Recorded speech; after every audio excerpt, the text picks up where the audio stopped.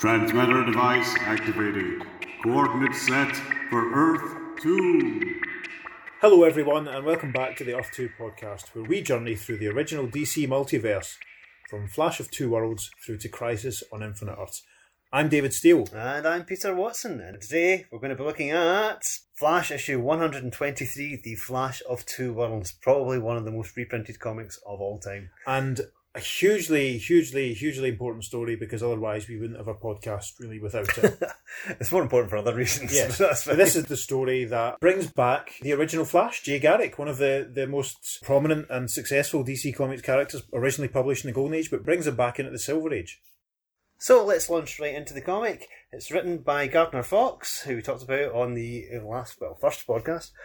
Penciled by Cameron Infantino and inked by Joe Giella. Flash 123, its cover is one of the most homaged, probably, in comics history. Yeah. We're going to post on our various social medias some of the homage covers. The cover has a sort of a builder working on a site. There's a girder falling down towards him, and the chap is shouting, "Flash, help me!" And on the left hand of the cover, we have the Barry Allen Flash, and he's saying, "I'm coming." And on the other side, you've got Jay Garrick also saying he's coming. So there we go. Also, they homaged it not just in comics, but they also did that in the Flash TV series. That's right. When Jay Garrick first appeared, where it's like a wall and they both kind of like ran round from either side. Yep. And just a fantastic kind of nod to this classic cover. Yeah, and the cover legend reads, "Featuring Flash of Two Worlds, a spectacular story that's sure to become a classic." And no truer words have been spoken. No truer words are spoken. That's it. So, it's a beauty. 10 cents, cover date of September 1961. So the last time Jay would have been published would have been with the Justice Society in 1951. Yeah, is that right? So 10 years later. So Jay's been gone for a good long time. And it's interesting because DC Comics at the moment, as we speak, are in the process of bringing Jay back again with some of his Justice Society colleagues in the pages of Justice League. And it's been a good, almost as, they were rebooted during the DC Comics New 52 period. But yeah. This is about 8 or 9 years since Jay last properly appeared, isn't true. it? Mm-hmm. So it's roughly that version of Jay, it's almost roughly about the length of time now since he was last published as it had been. So it's weird to think that. It really is, and it's kind of it doesn't in some ways, maybe it's just because we're getting old, but 8 or 9 years goes like that nowadays. So there was only a gap of 4 or 5 years at the most. Yeah. Between Jay Garrick stopping and Barry Allen starting again. Yep. And characters nowadays do get rebooted quite often, but it was top to tail, wasn't it? You get characters now, they might have a new writer take over that might, change some of the stories and all that, some of the background and all that, but this is a complete reboot. So it's very, very significant that for the first time these two versions of the character are meeting up. So we're now going to start reading through the story. So the splash page is Jay Garrick looking at Barry Allen, both in their Flash costumes, saying, "How can you possibly claim to be the Flash when I am the Flash and have been for more than 20 years? And you've got lots of caption boxes, all with those fantastic hands, those amazing Infantino hands coming out of them that he always loved to do. And the first of the boxes says, "How many Flashes are there? Is Barry Allen the real Flash, or is Jay Garrick? Does the Flash live in Central City or in Keystone City?" We should be doing this in the voice of Bill Dozier from the Batman TV series. Only one thing seems certain. No, I'm not going to do it. No. Both live on the planet Earth, and only by travelling to the other Earth can the Flash discover his alter ego and become the Flash of Two Worlds. So the story starts, and Barry Allen he's going to meet his girlfriend Iris, and he's late as usual. Barry's the fastest man alive, but one of his most endearing characteristics was that he was really bad at time management and would turn up late, etc. So Barry's going to meet Iris. She's doing a fundraiser for the Picture News Orphan Fund Group at the Central City Community Centre. Which begs the question, how many orphans? Barry has to entertain this whole community centre filled with orphans. That's horrible. You think of thought. Orphanages as you probably think of them being that's a wartime. So this is us showing our lack of knowledge of American sort of social history and implications as to why there was so many kids without parents. But basically, Barry arrives at the community centre in his bow tie and his little hat and his check jacket, looking very, very smart. And Iris is on the stage and she's like, "Oh, this is just too much. I'll never have anything to do with him again." So Barry very quickly gets back on Iris's good books by sort of explaining that he was busy at police headquarters. For Barry is a forensic scientist. Indeed. We haven't really mentioned that, actually, have we? I don't think when we've been talking about him. So Barry claims that he was late for work, but he can get he promises to sort of get back on Iris's good books by saying he'll give the Flash a call and the Flash will come along and entertain the kids. The magician has cancelled. Yes. That's the worst point. Yes. Yeah. So there is no entertainment for these poor orphans. I wonder if maybe they just all get shipped to Central City from all over America. Maybe it's just because this magician is so good. Yeah. But now he's cancelled. That's the worst thing that could happen. Yeah. So worse than a cancelled magician. So Barry nips outside and changes into his costume, and Iris makes the announcement on the stage that because of the magician, she's arranged for the Flash to top and entertain them. And Flash comes in, all the orphans are going, "Wait, look at him go!" This whole sad crowd of orphans. There's really all the wee tiny heads. There's a really. I'm going to get really pretentious here. There's a really interesting sort of. We'll stick it on the social medias. Panel 3, on page 3 of the story. Barry and Iris on the stage, and all these floating disembodied heads. It's like one of the sort of representations of hell from Dante's Inferno. They're just sort of floating there. And Iris the audience. Iris has a neck that can rival E.T. in that panel as well. Yeah. So Barry starts entertaining the kids. He's playing tennis with himself back and forth over the net, and he says he's the first man in history who can win and lose the same game. Then he tries a different trick. He tries the old Indian rope trick. The Indian rope trick. And India Fakir's performer, that reminds me of that episode of Dad's Army. Anyway, in India Fakir's perform a rope trick using hypnosis. I'm going to go them one better. Watch carefully now. So Barry, his hand rotating so swiftly that it cannot be seen, keeps the rope upright in the air. Barry says, "Not only am I going to climb the rope and disappear, but the rope itself will vanish too." The enthralled audience watches the Flash climb up the rope, and when he reaches the top, pop!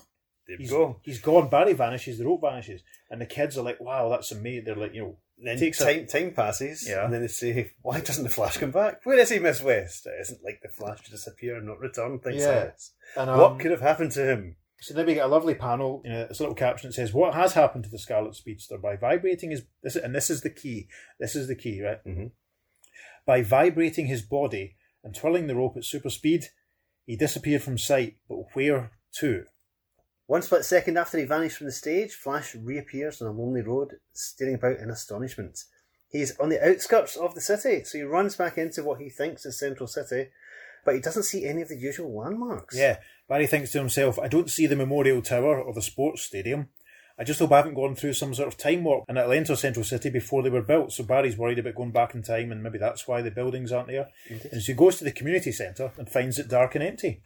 Where is everybody, Barry thinks to himself. This is the community building, but it looks dusty, long unused. So he decides to go by the Picture News building and find Iris. But the Picture News building isn't there. Instead, it's the Keystone City Herald.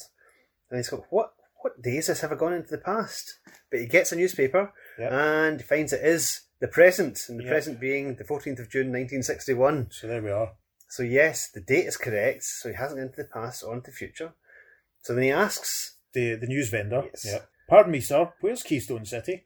"Are you kidding? It's right here." I'm not going to do the voice. Yes. What are you doing in that get-up? So Barry says, "Sorry, I've got no time to answer questions. I've just had a brainstorm. Keystone City? Could it be that what I'm thinking is true? He used to live there." So a telephone booth, he looks up the address of Jay Garrick, who lives at 5252 78th Street. Right. 52 is quite relevant to DC Comics fans, because there are presently 52 parallel Earths in the multiverse. And there was, of course, the whole New 52 reboot and the very successful 52 weekly series about 10, 12 years ago. Interesting. I wonder, is that a complete coincidence? Or coincidence or merely chance? Yeah, interesting. Yes. So Barry bombs along to 78th Street, gets back out of his uniform, gets back into his own clothes, and he goes up to the door of number 5252, rings on the bell, and he does the most creepy, stalkery thing in the world. Yeah, because the gentleman who answers the door is Jay Garrick, and Barry says, "May I see you in private, please? I share a secret, known only to you and your girlfriend, Joan Williams." And Jay says, "Well, come in, this is the former Joan Williams, now Mrs. Jay Garrick. What deep secret are you talking about?" Right, and Barry says, "Before you ask me any questions, let me tell you what I know about you." So then Barry goes on to recap the origin of Jay Garrick as the original The Golden Age Flash. He was a student at Midwestern University who was working in an experiment in the college laboratory. He accidentally knocked over a retort filled with hard water. He inhaled the fumes, lay unconscious all night, breathing in the gases, and his professor found him. He was pretty far gone. But then after spending some weeks in hospital recovering, he emerged in perfect health to become the Flash. He fought crime and criminals and overcame injustice. As the caption says, as he concludes his narrative, Barry sees a strange look pass between Jay Garrick and his wife. How could he possibly know all that? I must admit, it's a very creepy, stalkery thing to do. Yeah, I mean, imagine like someone, admittedly a very polite young man who's very well dressed, rocks up at your house and knows your intimate secrets that you've never told anyone, knows your wife's name, etc. It would be quite disturbing, wouldn't it? It certainly would. Fortunately, Barry allays Jay's fears by saying, I'm a Flash too, and he activates his ring, his costume pops out, and he pops the costume on. Here's the killer. You see, says Barry to Jay, on my Earth, I am also the Flash, just as you are on yours. And Jay says, 2 Earths? What are you talking about? And Barry goes into details of what happened. And this is actual dialogue, very important here. Yep. The way I see it, I vibrated so fast, I tore a gap in the vibratory shield separating our worlds. You know, 2 objects can occupy the same space and time if they vibrate at different speeds. My theory is both Earths were created at the same time in 2 quite similar universes. They vibrate differently, which keeps them apart.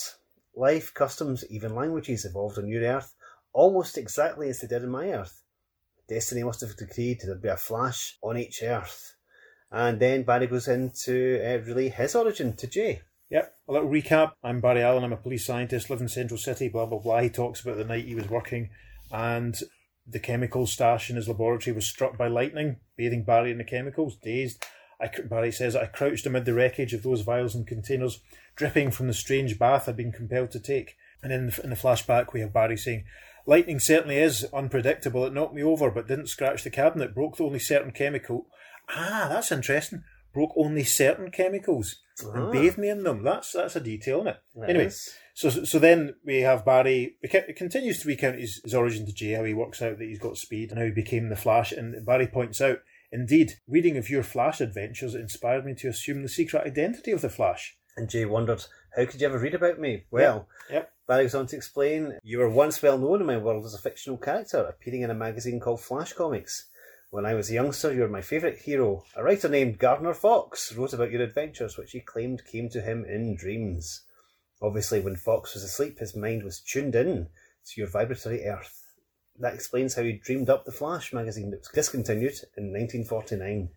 And Jay says, amazing, that's the very year that I retired. Now, we know that that's not the case. That's when his own comic finished. The Flash continued to appear with the Justice Society in All-Star Comics. Jay's on to talk about how he didn't have the same sort of ingenious way of getting into his costume as Barry has with his ring that he keeps his uniform sort of stored in. Jay says, it's odd that you should appear just now, Barry, when I've been thinking of coming out of retirement. I've kept myself in good shape, so there'll be no trouble getting back into my outfit. I'm still as fast as ever, although I no longer have my former endurance.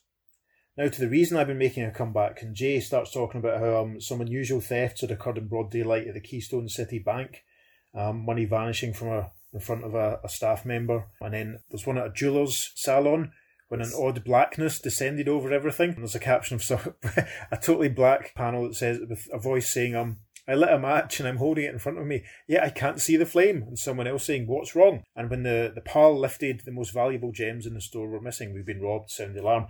And the third crime was committed when strange, eerie music was heard, and seconds afterwards, an armoured bank car crashed into a stone wall. And then we have one of the drivers of the van saying, while we were unconscious in the crash, someone broke into the car and looted it. So Jay is saying to Barry how the police are completely baffled and he'd been thinking about getting involved as a Flash to give them a hand. And Barry offers his to hands. assist them. Yep. Yes, in a lovely handshake. Glad to have you, Flash, says Jay. Whoever these crooks are, they're in for double Flash trouble. Yep, and we skip a couple of pages past some nice vintage adverts for the Secret Origins 80-page giant and a giant Superman annual to Chapter 2 of The Flash of Two Worlds. And the scene shifts from the two Flashes to the villains of this story. We have, again, amazing Infantino art.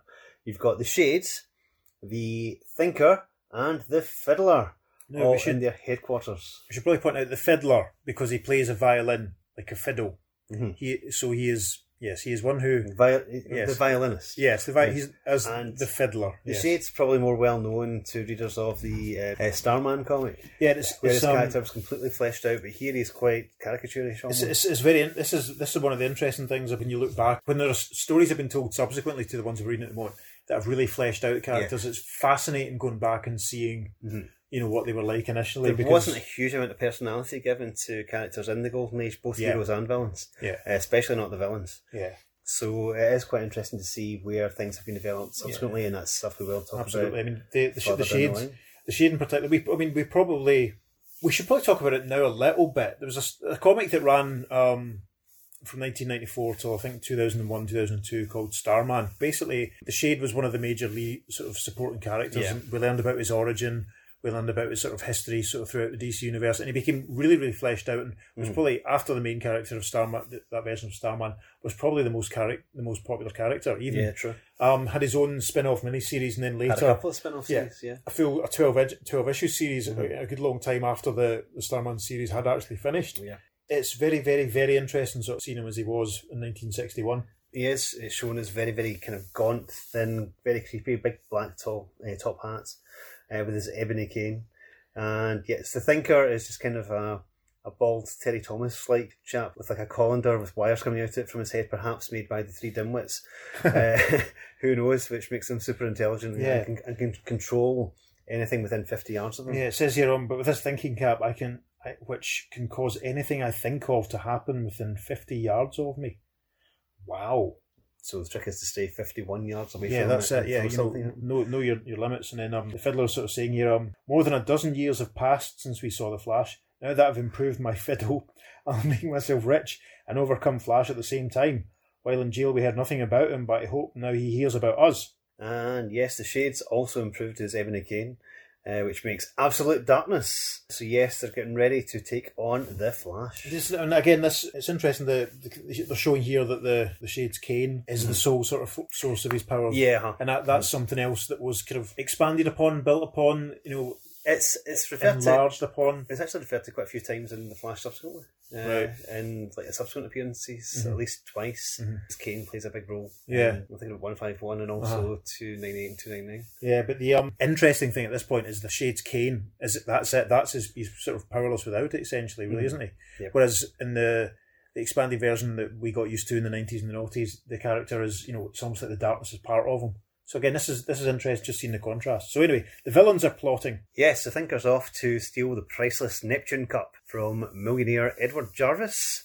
The Thinker knows that, the Fiddler points out to him that he'd look a bit silly going out with his thinking cap on. So being the Thinker, he uses his thinking cap so that people don't see the thinking cap. They see a very stylish Carmine Infantino shaded fedora. There we are. And then the Fiddler's off to the Keystone Museum to rob some European crown jewels that are on display there. Yeah, it's interesting. It's the European crown jewels. Yeah. Probably the King and Queen of Europe. This is obviously in this on Earth 2. Brexit never happened, and the exact opposite of Brexit happened, and and everything. And then the Shade's off to the waterfront, where there's a collection of historical curios with millions of dollars are lying waiting for him. That's so vague, isn't it? It's very, very vague. Great. Could be anything. So then it cuts back to Barry and Jay, and Jay's getting changed into his uniform. Not as spectacular as he's basically taking his shirt off and he's got his Flash uniform underneath, which is quite odd because the last time we saw it, it was hanging in the cupboard. Yeah. So the lads decide to sort of split up so they can go and find out what's going on. And we cut back to the Thinker. I gained my reputation by thinking out my crimes to the minutest detail. I even planned how to use those watchdogs to help me overcome the Flash. So yes, the Thinker projects an image of the Flash, Jay, because that's the only one he knows about, to these dogs at the estate and says, when and if this man appears, call out to him. Tell him what's happening inside the house, which is very interesting. So then he goes into the house using his mental powers. It's interesting that proceeding to the front doors of the Jarvis mansion and he's met by the butler. I wonder if the butler is Jarvis. Maybe on Earth 2, Jarvis is not the butler. Yeah, it's interesting. Yeah. Avengers reference there. Yeah. So yes, he's there to steal the Neptune Cup, and that's what Jarvis is offering him there. He's even unlocked the cabinet for him. Yeah. But then Jay pops along, and what happens? Flash, wait, says one of the dogs. This is true. The Thinker's inside the house stealing the Neptune Cup.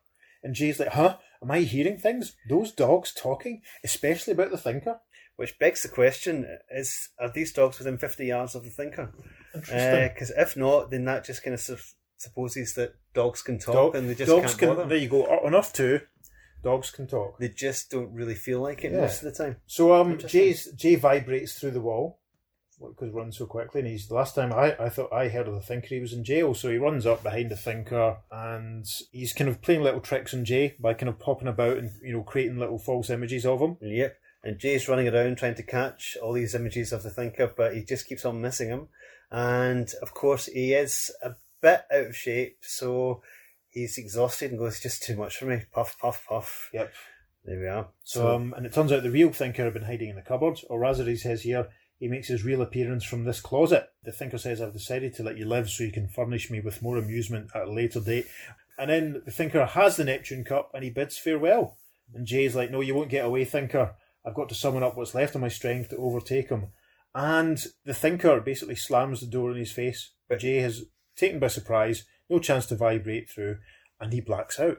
But do you notice that the Thinker is actually escaping into the closet that he was hiding from? Yeah. So I'm guessing he teleports out of the closet, either that or it's a cunning ruse. He was just slamming the door in Jay's face, knocking him out and then coming back out. But it's interesting that Jay has time to think that the Thinker is taken by surprise and he's no chance to vibrate through and to report to us that he's blacking out.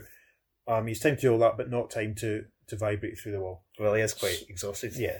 So we then cut to Barry, who's down at the waterfront where a private yacht has docked, but a strange black cloud envelops the ship. And inside the captain's cabin, we see the Shade, who has special contact lenses on that enable him to see in deep darkness. I mean, reading that now, knowing the version of the Shade that we're used to, that's fascinating. Maybe his powers weren't as fully developed then. Who knows? Yeah. Who knows? But of course, this is the thing, we're talking about the Shade on Earth too. We're not talking about the post-crisis, post-Zero Hour version of the Shade that was used in Starman. So, anyway, So yes, we find out it's historical curios valued at over $5 million in this yacht. Yep, and Barry's made his way onto the boat, and he's stumbling around helplessly, blinded by the pitch black fog. I can't keep groping like this, he says. I've got to get rid of this darkness so I'll know what's going on. So he does his favourite trick of spinning around, going round and round faster and faster, creating a whirlwind of darkness. It's projected into the air. You see, while he's been doing that, and everyone's sort of stunned, the Shade makes his getaway in a boat, in a speedboat.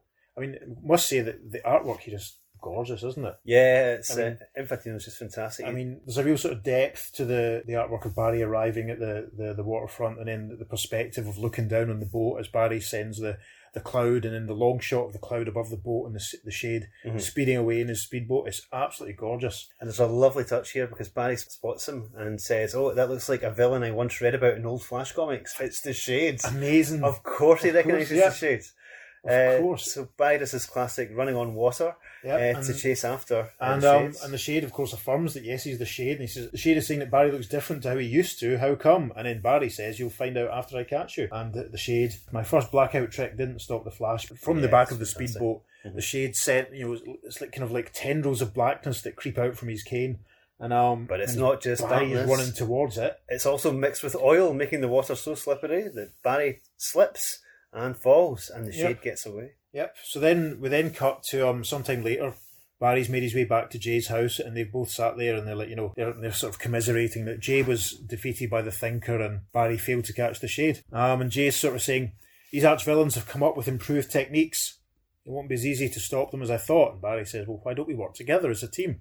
We ought to be twice as effective that way. So together, the new Flash and the old Flash streak out to take up challenges of the super criminals, uniting as a duo for the very first time. Yes! So they made a little caption box which says, but unknown to the Flash pair, a startling surprise awaits them when they come to grips with the last of the villainous trio, the Fiddler. Then we have a little caption box with a little pointing hand that says, the whirlwind action starts on the 4th page following. So, following, indeed, the advert for the Batman Annual for the 1001 Secrets of Batman and Robin, for an advert for 150 Civil War soldiers for $1.49, an advert for some stamps, and the letters page for this issue. We then open Chapter 3 of Flash of Two Worlds, and the Fiddler in his big sort of car that looks like a giant violin. That's got to be a real detriment to a life of crime. If you have to drive about in a massive fiddle car. Yeah, it's not very subtle. You imagine, that's bespoke. It certainly is. That's custom. That's that's West End Motors. Or done that. Yeah. He's had to obviously kind of lay out. My violin. Yeah. So the Fiddler, my violin will cause distractions to occur, like that shower of broken windows which causes people to scramble out of the way.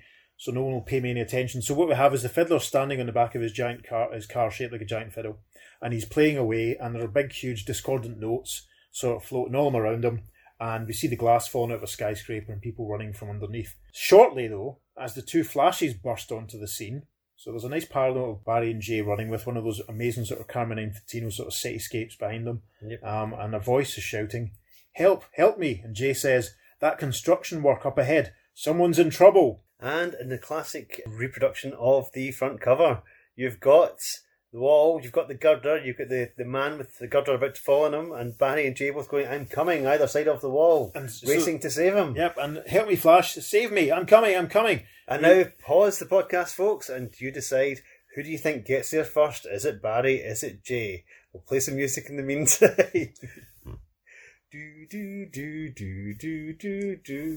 No, I'm only kidding. Person that got there first was...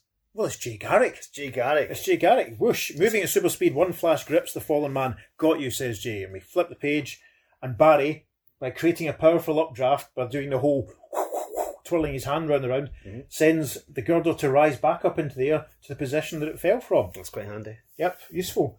Interesting, actually, because these panels actually give you a bit more of a perspective on what's going on. On the cover, it looks like the wall's been extended, whereas in the panel, it looks like the guy's actually some distance away from a building. Yeah. Anyway, so the builder sort of says, "The girder fell when strange music, like from a violin, was heard. I sprained my ankle when I ran to get out of its way. I couldn't move." And Jason says, "Strange violin music. Sounds like my old foe, the fiddler. His music can do mighty strange tricks. Come on, Flash. He can't be far away." And funnily enough, he's not. We cut to the Keystone City Museum, and the fiddler's car is parked outside. So the Scarlet Speedsters both run in. It's interesting because I think it's Barry saying, "There's his fiddle car. Nobody'd notice it there. The museum's such an out-of-the-way place. He must be inside." Not a lot of foot traffic in the Keystone City Museum. Yeah, it must be. Maybe it's one of those private museums, or maybe they just have to get a bus or something. Yeah, and out of town. Maybe they're talking about shutting the museum down because cutting its funding because no one ever goes to see it. Same with the Keystone City Museum, number one in the list of the DC Universe's most pointless museums. There we are. So maybe they should take all the Earth One orphans there. On a day trip. They might enjoy that and leave them. Maybe not leave them, but but I think they might enjoy that. Yes. So, vibrating in unison, the Scarlet Speedsters catapult forward. They're now inside the museum, and Barry's saying, "What's he up to?" playing his violin, and Jay says, "He's just not fiddling around here for the love of it, that's for sure." We then briefly cut back to the Crook's headquarters, where the Thinker and Shade are chatting, comparing images about the two Flashes that they fought. The Shade's saying, "What about that new costume that he was wearing?" And the Thinker's going, "Different costume. It's the same one."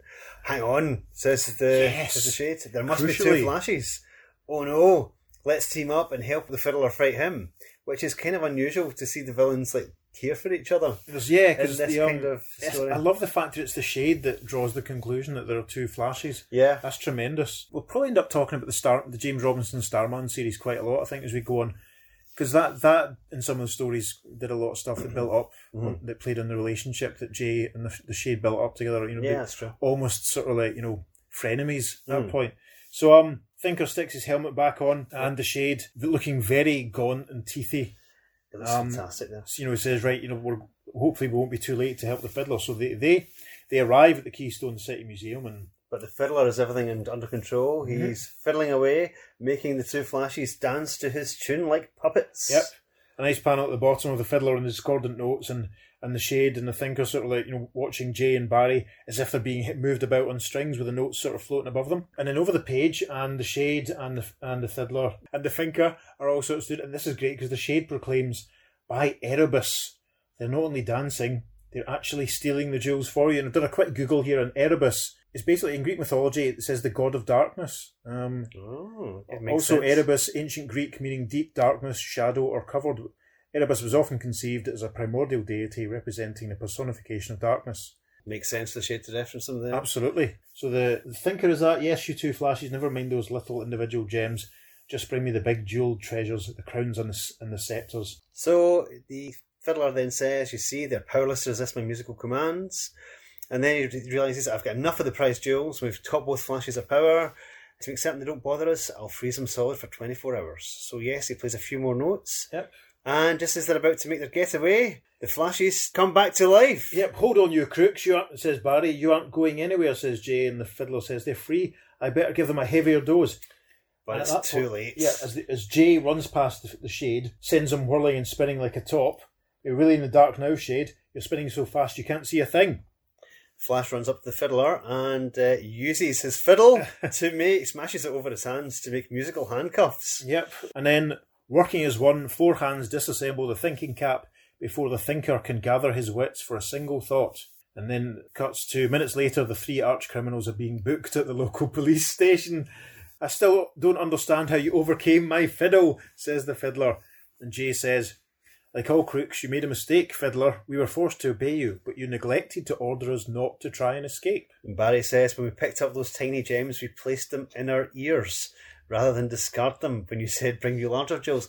What a horrible thought. Don't try that at home, yes, kids. Don't. Yes. If you have any small diamonds or gemstones, they are not for your ear consumption. Don't put them in your ears. And then Jay says, though we could still hear you, the gems distorted the pitch of your music just enough so that it no longer had any effects on us. That's quite interesting. It is. So, yeah. So then Barry takes Jay back to the spot outside Keystone City where he vibrated through the first time. Yep. And says it's his time to return to his own home. And he hopes you can visit him someday. Yep, and Jay says, maybe I will, Barry, now that I've come out of retirement. I think I'll go on being the Flash. And the old Flash watches the new Flash. And the old and new they're both given inverted commas there just for emphasis, which is quite nice. The old Flash watches the new Flash vibrate faster and faster until he blurs out of sight. And then Jay says, so that's how he does it. I must remember so I can visit his Earth sometime. And of course, Barry reappears on the empty stage of the community centre. Yep. All those orphans have all gone Iris home. and the kids have gone. No wonder. I was on that other Earth for several hours. I better look at blah, blah, blah. And so Barry has a little bomb about and he sees that the Memorial Tower is there in the sports stadium and he realises that he's home and the Picture News building is up ahead. And he releases a story to Iris and says, that's all you can tell me, Flash? You took off in a most unusual case. I'm sure our readers would like to hear what happened. And Barry says, Iris, honestly, if they read it in your newspaper, they'd say it was pure fiction. Yeah, and then the story closes with the Flash having a little think to himself, the only ones who'd actually really believe it would be the readers of Flash comics. That's why I'm going to look up Gardner Fox, who wrote the original Flash stories, and tell it to him. He can write the whole thing up in a comic book. And that's one of the things that will be a recurring theme in the DC Multiverse, is the fact that people who are fictional in one universe are real in another. And vice versa. Yeah. Or something or other. Uh-huh. And it's very interesting, actually. Barry talks about looking up Gardner Fox because in our next instalment, we'll be meeting Gardner Fox. Yes. In fact. Uh-huh. So, very exciting. So, Pete, Flash 1, 2, 3. Yeah. Well, it's quite a by-the-numbers Gardner Fox story, to be honest. Yeah. When you look at it, it's like hero meets villain, gets defeated by villain, other hero meets villain, gets defeated by villain, they team up, they defeat the villains. It's classic Gardner Fox story structure. Yep, 3 acts. Yep, and it's still hugely entertaining. It's really important for everything that followed. It's what everything's built on, and it's just so good. It's just so good to actually age Jay up a bit and show him as, a bit more seasoned, coming out of retirement almost. Yeah. This is 1961. Yeah. Yeah. I mean, it's interesting that they've given Jay a happy ending, because it's obviously the fact that they used his wife. Mm-hmm. And Barry, knew who she was. So, I mean, that's the sort of thing that, fans of the old Flash from when he was first around really appreciate. Yeah. The thing that I just love reading it back is just Carmine's artwork is just gorgeous. It's ridiculously good. It's beautiful. I mean, the characters all look so individual. The facial expressions of them as well. As I said, that the shade is the first time terrifying. You see the shades, he's got this really weird thin man look to him. Yep, he's all hunched up, and I bet he creaks when he stands up. You can imagine it. It's so good. I mean, this 1961. When was the Chitty Chitty Bang Bang movie? Couldn't tell you. No, he looks quite like the child catcher. if you're familiar with the Chitty Chitty Bang Bang movie, he has a bit of that aura sort of about him. I mean, can you just imagine how exciting this would have been at the time for your old school fans who are seeing Jay again, who'd maybe read him the first time and maybe were really upset or gutted when his comic was cancelled, and then when and suddenly he's back. Yeah, exciting. Yeah. I mean, I'm trying to think of anything that compares immediately, and I can't think. Sadly, my own comic book experience, reading experience. Going into one of our other fandoms, imagine you saw the Three Doctors from Doctor Who for the first time. Of course. And you saw Patrick Troughton come back to join John Pertwee, I mean, that's, and then Billy Hartnell appearing yeah, in the screen. it's very similar. It's become a really, really iconic part of the continuity, because everything that Peter and I are going to be talking about in this podcast really comes from this story. Yeah. This is the absolute root and solid of it. More so than Winky Blinky and Noddy. Yeah. And so much is laid out about the Earths existing, being created simultaneously, existing simultaneously, having to vibrate between them, to travel between them, to get back and forth. It's all sort of mapped out, and a lot of this, a lot of these sort of, I suppose ideas is the word, are revisited and reused. Yeah. The legacy of this story is the entire DC multiverse. Absolutely, and this is only one of the parallel Earths we've seen. Obviously, as I mentioned before, we have seen another universe briefly. Yeah. We've touched on that in the Zero episode. But yeah, this is the start. It's all built on from here. Yep. So going forward, we're going to be covering other stories that feature the Golden Age characters. We will be covering stories that feature other Earths, because there's plenty more that are going to turn up. One of my favourite anecdotes about this story is the fact that back in the day, they used to do the covers for the comics first. Of course. And quite often, it's always about solving a puzzle. That was kind of like the DC credo at the time. The stories always have to be about solving puzzles. And the whole point of Carmine Infantino drawing this cover, he came up with the concept, was to create a story in such a way that Julie Schwartz and whichever writer he decided to work with could not possibly come up with a story to go along with it. And obviously, Carmine did draw Jay back in the Golden Age. And yes, he created this cover, took it to Julie. Julie loved it. Gardner Fox loved it, and they put the story together, and history was made.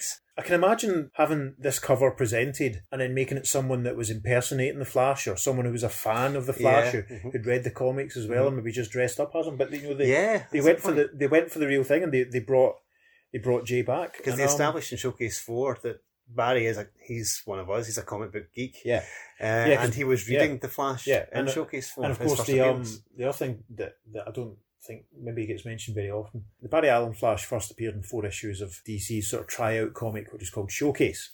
So he appeared in issue 4 and then a few other ones, and then he got his own comic because it was doing so well. And Barry's comic, it didn't start with number 1. It started with issue 105, which followed on the numbering from when Jay's comic, Flash Comics, had finished. Yes. So that was quite interesting. Because back then, they thought that a number 1 issue would put people off, because it's not a tried and true kind of established brand. Whereas nowadays, everything has to have a number 1 on it, or else it won't sell. Yeah, I mean, there was I can't think of any off the top of my head. We'll probably think of them and come back to them and give you some ideas, or maybe if you can think of any, let us know. But I'm sure at least I've seen it reported. There's a few instances where they didn't put the numbers on the first 1s and 2s, just to so that people wouldn't be put off. Yep, that's very true. But yeah, as Pete says, it's like you got a new number 1 for a lot of series almost every 10 minutes nowadays. I don't think many comics reach issue 123 these days. Yeah, or get the chance to sort of to be reacquainted or rebooted. But let's take a quick look at some of the reader reaction to this issue. So we'll move on to the letters page of Flash 126. So yes, Flashgrams starts off with, "Dear Editor, although I must confess I felt you were merely blowing your own horn by stating that Flash of Two Worlds was sure to become a classic. I am now so convinced of this that I am buying a couple of extra issues, something I have never done before." A bit of early back issue speculation there. Indeed, yes. And he goes on to say, "A large part of my fondness for this story, frankly, is nostalgia, but nostalgia is one of those two-edged swords. I was receptive to the idea of reviving the old Flash, but would have been extremely critical of any ill treatment of my old friend. Best of all, you aged Jay Garrick, let him marry, and had the uncommon good sense to realise that while his speed is still pretty much what it was, his endurance would not be. This touch of humanity made the story much better." That's from Donald Thompson there, and we note from Julie Schwartz, editor's note here. "We know Don Thompson as one of comicdom's toughest critics, and his rave letter has got us in such a tizzy, we're awarding him the original Flash of Two Worlds cover." Now that is interesting, because that cover still exists. It does still exist. And I saw it when I was in London last year at the big DC exhibition. It was at the O2. So I will post the photograph that I took of the original art of Flash 123 onto our social medias, and we can have a look at that there. This was back at a time where if you wrote letters into comics, they would sometimes send you original art pages or covers, or in some cases scripts. Yeah, can you imagine how much original art from then has been lost, coloured in? I know. It's or used as firelighters, or it's frightening. Yeah. So the next letter that we'll read is from Bill Sarrell from Boston. Dear editor, Flash of Two Worlds, it says in the cover, a spectacular story that's sure to become a classic. You're wrong there for the simple reason that Flash of Two Worlds is a spectacular story that already is a classic. In fact, it's the best Flash story ever published, bar none. So it goes on in some praise. Again, talking about the little touches of Jay's hair being made to grey, that Joe and Jane got married. I'm going to read the last paragraph in full, actually. What makes this story really great, though, is Gardner Fox's brilliant and original plot. The alternate worlds concept, while certainly familiar to science fiction, has not been employed very much in comic book plots. Gardner Fox has succeeded admirably in using the alternate worlds idea to resolve the apparent conflict between the old and new Flash series, and in creating an immensely enjoyable story at the same time. Well, funnily enough, we're going to be talking a lot about the alternate worlds, because that's our whole raison d'etre, so to speak. So there's a few more letters, including someone who accuses them of publishing, only positive letters, and this guy ends up being rewarded. The original art of Chapter 1 of Flash and New Worlds. The full chapter. Oh my goodness, can you imagine? I know, right, so there's another letter from Greg DeZiel, I think, from Minneapolis. Mm-hmm. Sorry, sorry, Greg, if you're listening, if I mispronounced your name. Dear editor, I've got to admit, you've got it over most comics in the sense of having the zaniest stories. Do people still say zany? I don't think they do. Your writers and artists also have it over most others for the knack of mingling the modern and fast-moving Flash with those sea-razy villains. For reference, I go back to page 12 of Flash of the Two Worlds. That shade really sends me. What other crook looks like a built-in coffee percolator? And as for the fiddler, he looks like he's just been given an automatic washer demonstration from the inside. I noticed something curious about the Thinker. He has something coming out of his right ear. Could it be that he blows smoke rings the hard way? I sure got a kick out of those hands introducing the story on the first page. Not only those hands, but the people's hands. Their hands seem to express their very ideas in an offbeat way. That's another thing about Flash. The offbeat look in the artwork. The people look relaxed, like themselves as they probably would look, not like they're posing for a picture. My compliments to artist Infantino for a wonderful job. And Greg was sent Chapter 2 of the original artwork of Flash and Two Worlds for his enthusiasm. Wow. I think we'll only do one more letter, I think. BJ Whites from Columbia says, Dear editor, thanks a million for admitting there is and has been an original Flash all these years. Ever since the new Flash came into being, I've resented the new uniform, name, etc. But now Gardner Fox has scooped the comic world in this startling reintroduction of the one and only old Flash by bringing Jay Garrick out of retirement. You have given a greater reality to the new Flash. There's only one thing that bothers me about all this. Which of these two Earths do I exist on? And the reply, how on two Earths should we know, says Julie Schwartz. Well, we will have more discussion about that coming up soon. But in the meantime, we'd love to hear what you think about Flash of Two Worlds. Please get in touch with us at the earth2podcast@gmail.com, and we might even read your comments out on the show. Make sure you follow us on Facebook and Instagram at the Earth2 Podcast. Thanks again, folks, for listening. Let us know what you think of Flash 123. Thank you for joining us on our journey. And we'll talk to you next time on the Earth2 Podcast. Transmatter Cube activated. Return coordinates set for Earth Prime.